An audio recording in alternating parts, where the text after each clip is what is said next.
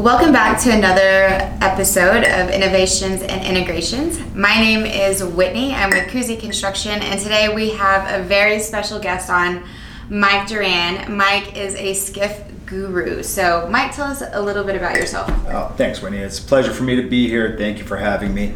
So I'm the owner of VMS SCIF Consultants. I've worked with Kuzi on a couple of different projects. I have a 17-year history of building SCIFs. I'm a subject matter expert in this area. So yeah, I've been around, done quite a bit. During my 17 years, I've probably certified, accredited, been a part of accreditations, maybe about 2,000 facilities. So.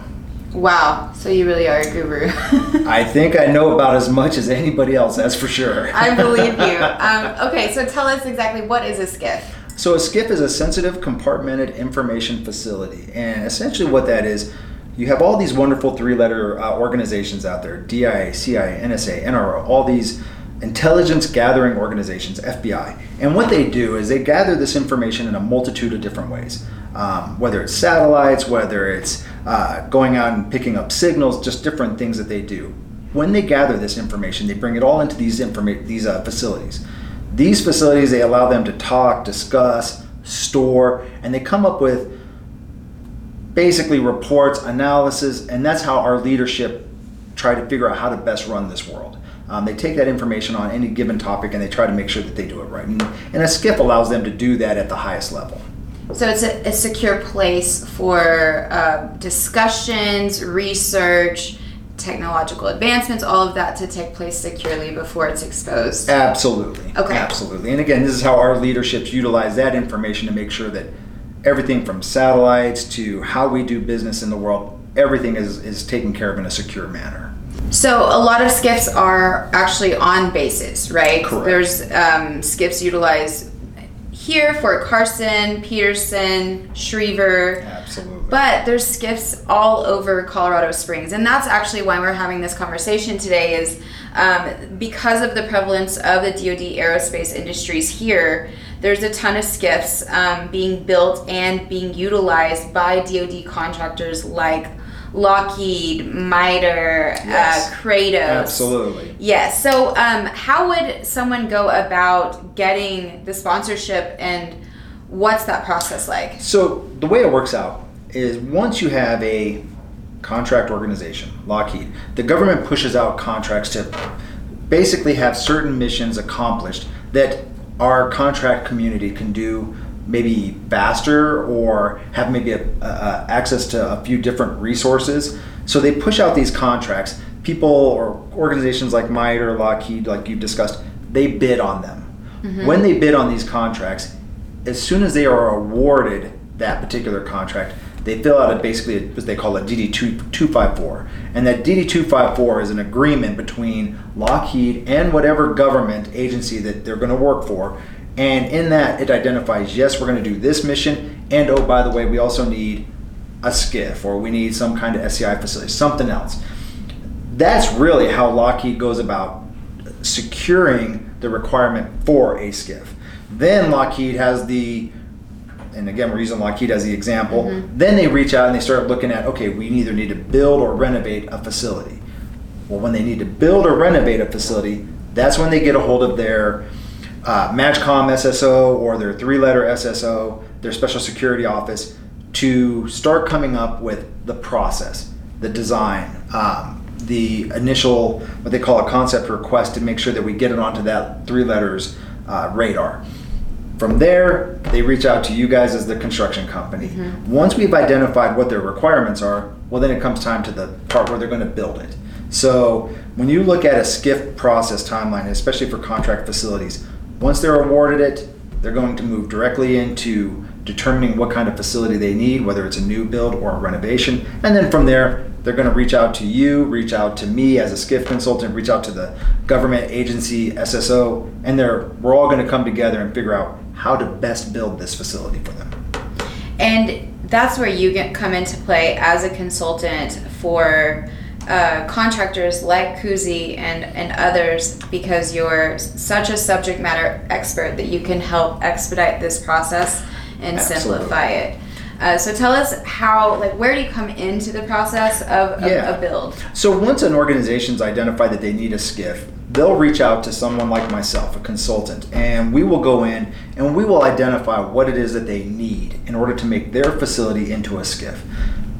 We try to blend what they need and what they want together, but oftentimes we want to make sure that if I give you exactly what you need, then the want stuff we can discuss. Because if you build a SCIF with what you need, that's what's going to get you accredited. Hopefully that's going to be with a cost conscientious approach to it to make sure that you meet the intent, but not necessarily build the craziest SCIF in the world just because if you throw everything at it, it'll probably get accredited, but at what cost? Exactly. So we want to make sure, my whole purpose is to make sure that I get in there and give them the outline. This is what they're going to need, and I take a look at a multitude of different things for them. I look at, do they want to be open storage, closed storage, continuous ops? Once I figure out that, then I know, all right, what's their security in depth? What is their inspectable space? What kind of alarms they need? What kind of doors they need? For me, that's how I approach it, and I can pretty much determine based off of my years of experience how to build a person a SCIF that's going to meet the intent of the regulations, get them accredited at the best cost possible. That's what I try to do for them, and that's where I come in at. And that's why we really like you as a consultant for us, because we're on time, on budget, and you can't do that if you're overbuilding. Absolutely. So that's really where I want to make sure that my part in this stays consistent, and that is always trying to build a very conscientious SCIF that's, not going to break the bank for anybody. Right. Same. Us too.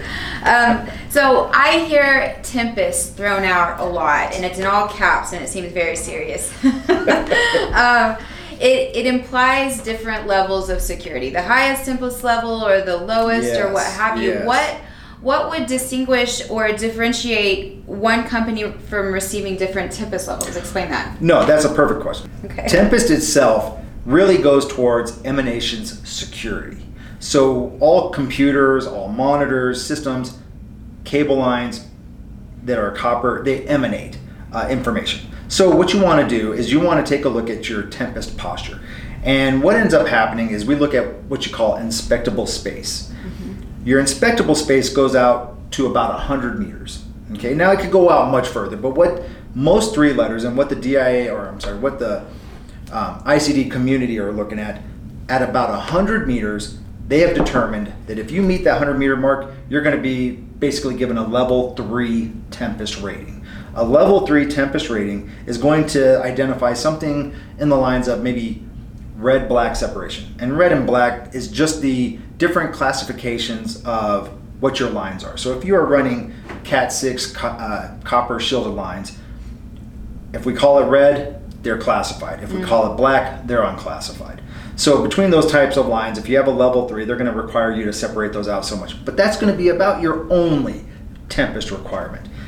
Your Certified Technical Tempest Authority, your CTTA, they're going to look at your entire project, and they're going to basically look at a 360 approach to make sure that, yes, you have enough inspectable space. Yes, we know how much information you're processing, what mitigations are already there. They're going to look at everything, and they're going to tell you what it is that you're going to be required in order to get that Tempest accreditation, which is one of 3 accreditations that you need for your facility before you can start storing, discussing, and processing.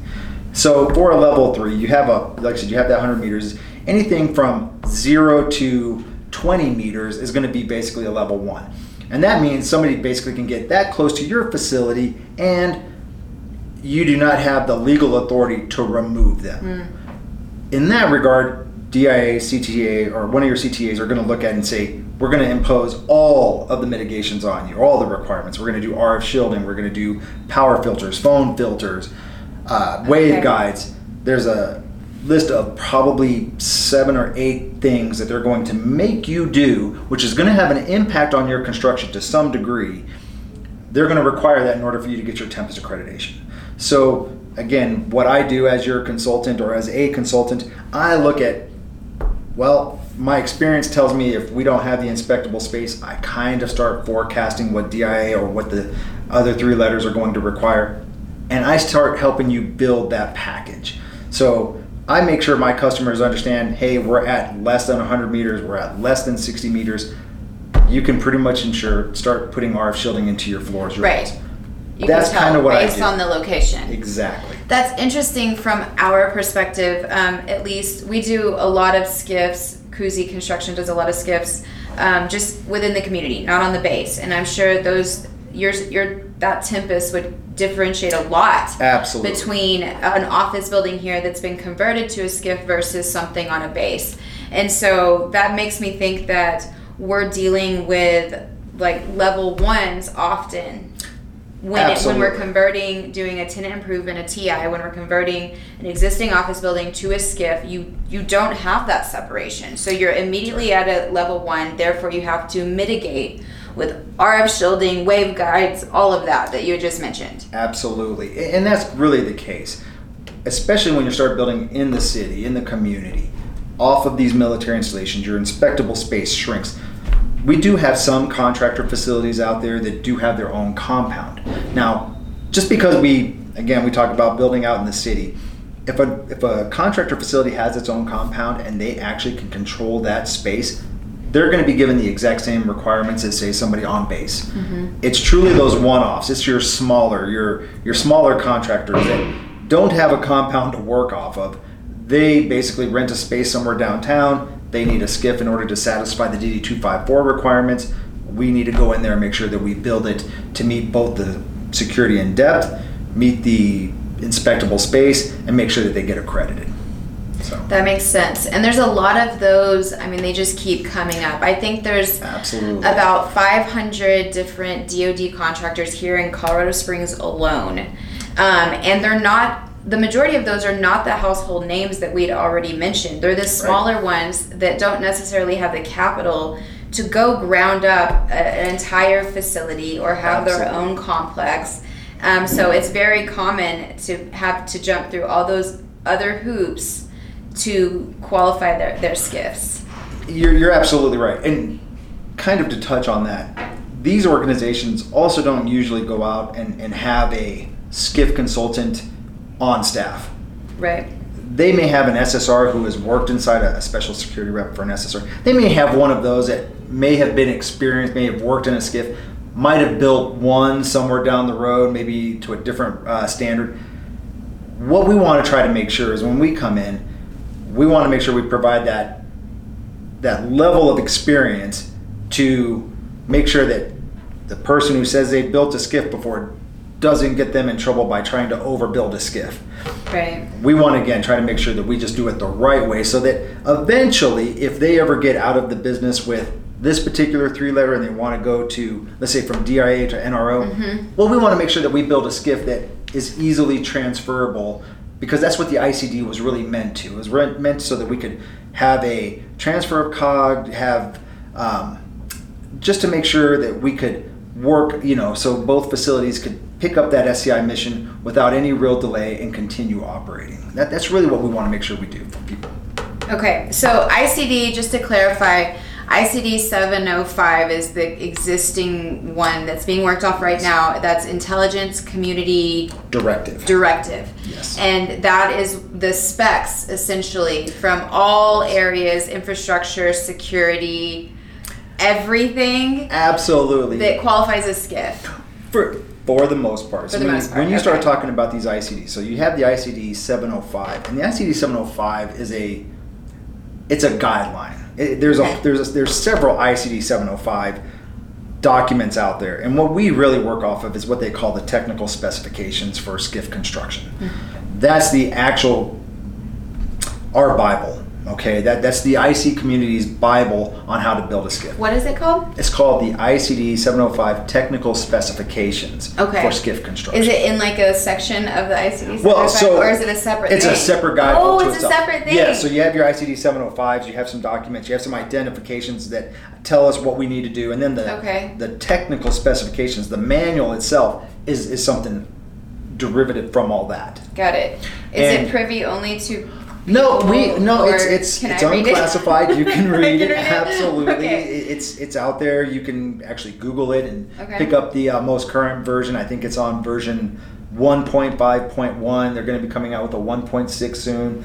And in each one of these versions, they do a few little upgrades, a few little updates, Right. make sure that, things that weren't necessarily a consideration 5 years ago or 6 years ago. Right. Well, they may be a consideration now, especially as technology continues to slam its way forward. Well, we want to make sure that we build SCIFs that keep up with that threat out there. Right? They have to abide by those. Yes. But they don't necessarily, ideally they overlap and there's reciprocity, but that's not always the case.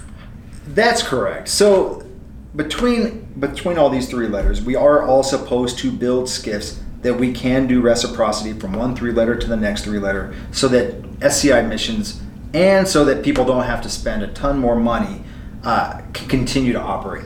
Because we all know that a contractor today might have 4 different contracts.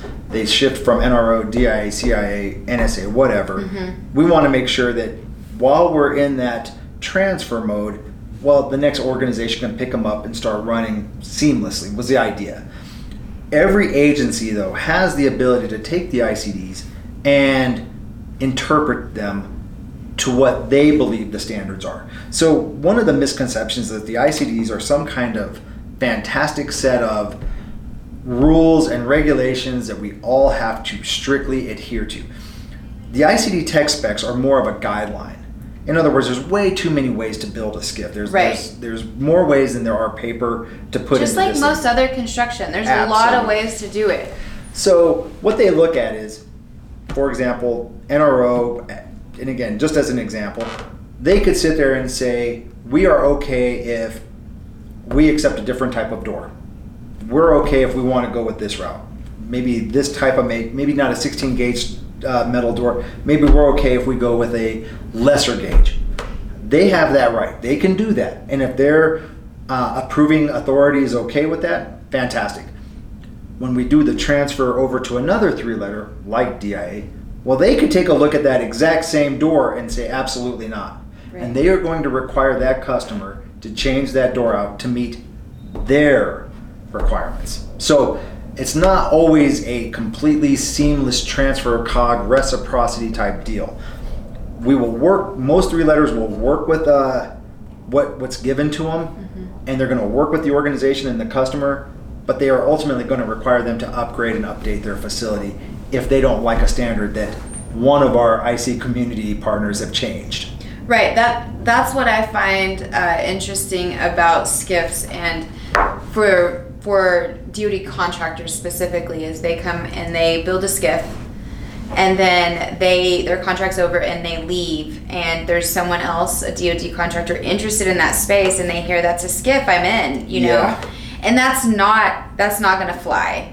And also, Right. each individual SCIF has to be accredited separately. Just because that one was accredited through that contractor Absolutely. doesn't mean that it's a grandfathered in the accreditation. You have to go Absolutely. through the whole process again, correct? That is absolutely correct. So we have facilities out there that have been built they've been around long enough, they may have been built to a different standard. Well, before the ICDs came into place, they had the DCID 6.9.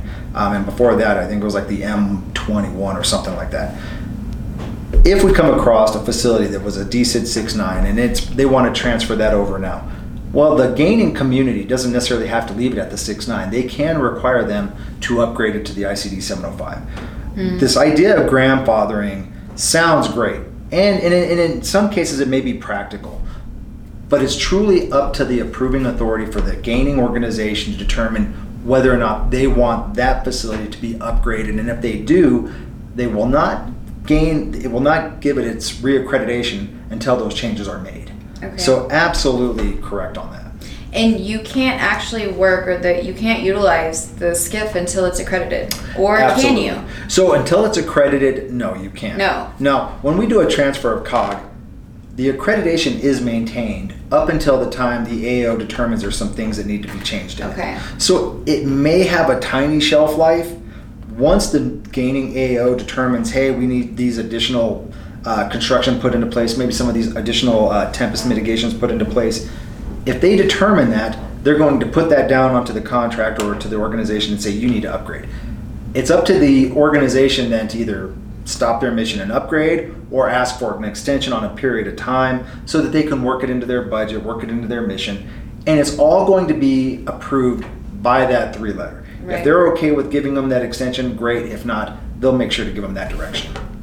Do you work primarily with DIA, or that's kind of the more? I have worked with just about every 3-letter there is out there on various projects. Yeah. And every one of them has their slightly own versions of ways to do things. Mm-hmm. So even though the ICD 705 exists, DIA has their own derivative off that, the DODMs, and they also have a manual that kind of further explains how they want to see SCIF construction. I'll give you a perfect example. In the ICD 705, it talks about your construction workers have to be vetted. They basically leave it at that. That's right. They tell you to have them vetted. But then when you look in the DODM goes a little bit further to sit there and explain, well, yes, but by vetted, they want to make sure that they have a police background check. Right. They want to make sure that they don't have any felonies. Yes. They want to make sure they have a criteria. Well, if you left it at just the ICD 705, somebody would sit there and think, well, all they're really asking for is, are they a U.S. citizen? Are they cleared to work within the United States? And if so, well, then they can be a part of our construction plan. The DODM would sit there and suggest, no, it's not sufficient. You need those two things, but you also need to make sure that if you have a felony somewhere on your criminal record, well, then you cannot be a part of our SCIF construction process. So that's kind of, again, one example of how each of these organizations operate and build SCIFs for their department, for their division.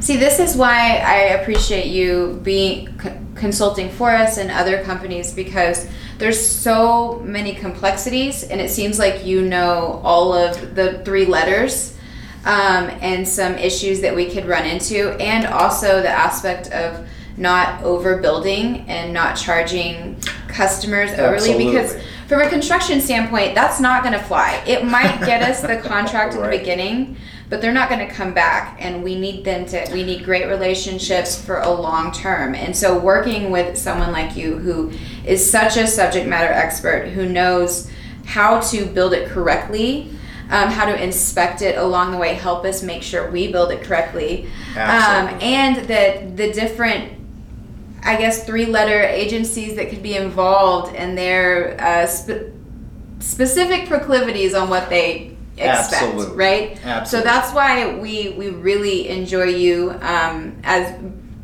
being able to speak to. What do you think about that? Absolutely. Again, in my world, as long as I'm building facilities the right way, well, then I'm happy to help out anybody. I will help out anybody who asks me. I am there to answer questions. I mean, this is just what I do. So I want to always make sure, especially like with Kuzi, other companies, if I have an opportunity to consult with you on projects and I feel like you're at least working with me to meet the intent on what I'm trying to achieve, right, well, then that particular relationship is phenomenal, because then we're all working towards the same goal. The same goal, yeah. I've had other construction companies that I've worked with.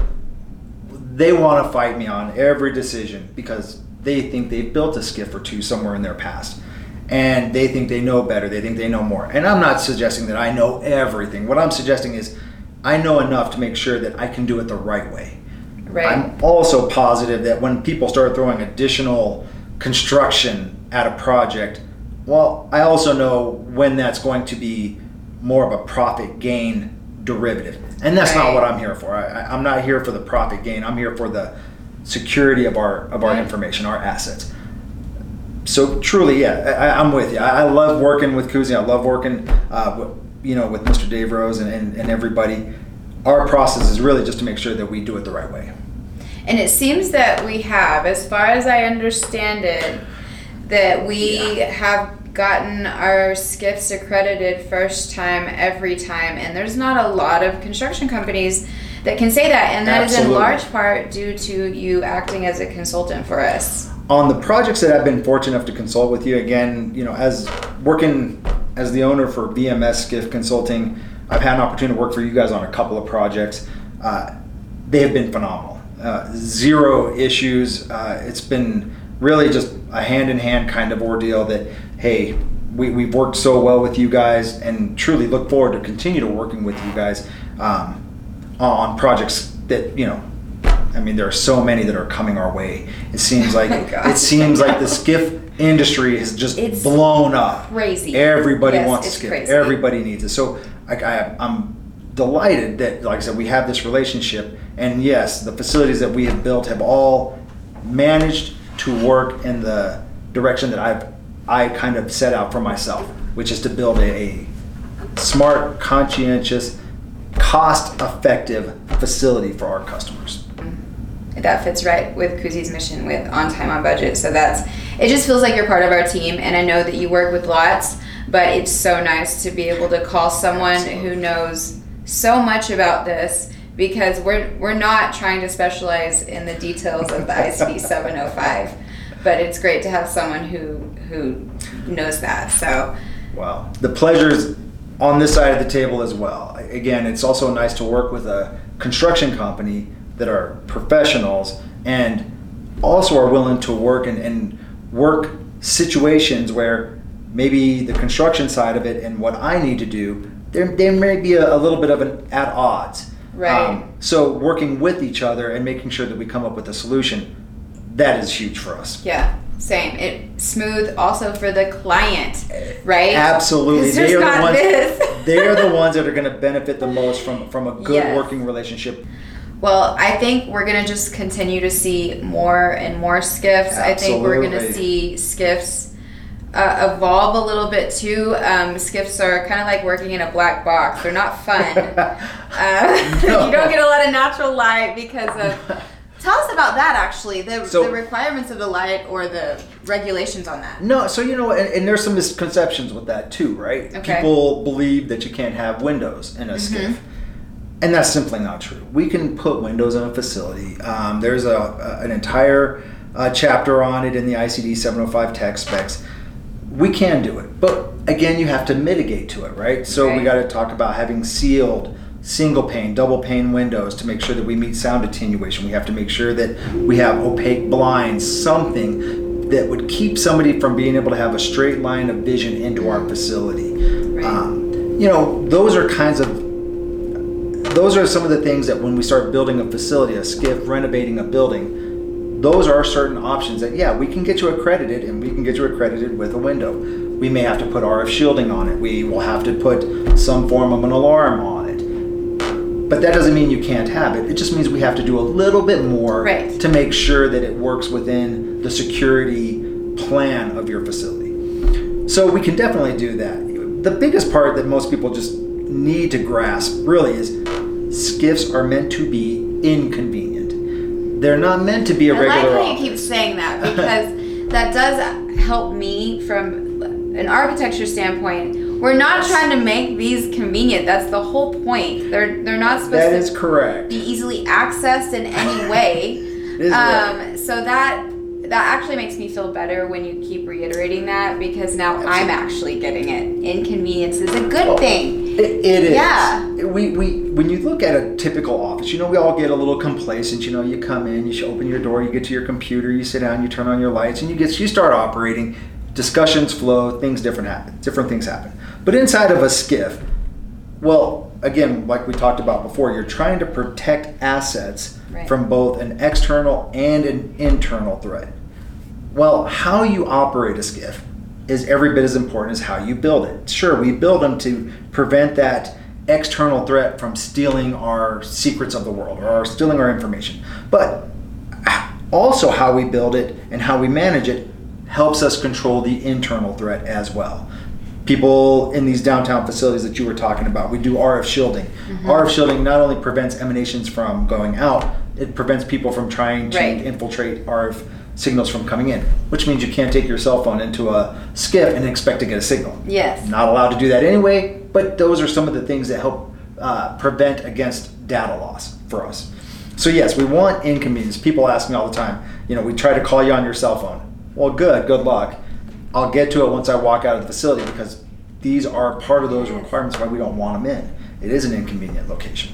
So it is. This is the first place that I've lived where I have to wait until like after 3 o'clock to contact certain people because they work in a SCIF and they don't even get the messages. So it's interesting not having access to all of that, and that aspect of the inconvenience is really interesting. Well, I've really enjoyed you've actually taught me a lot. Not actually, I'm not surprised, but I keep trying to learn more and more about this. So this was really good for me, and I hope others can find it really informative. Again, Mike Duran, thank you so much for coming and being a part of this. Absolutely. And just please keep answering the phone. No, absolutely. Keep leaving your messages, and truly, again, I look forward to working for you and working for our customers out there, and anything else I can do to help out, just let me know. All right. Thanks so much.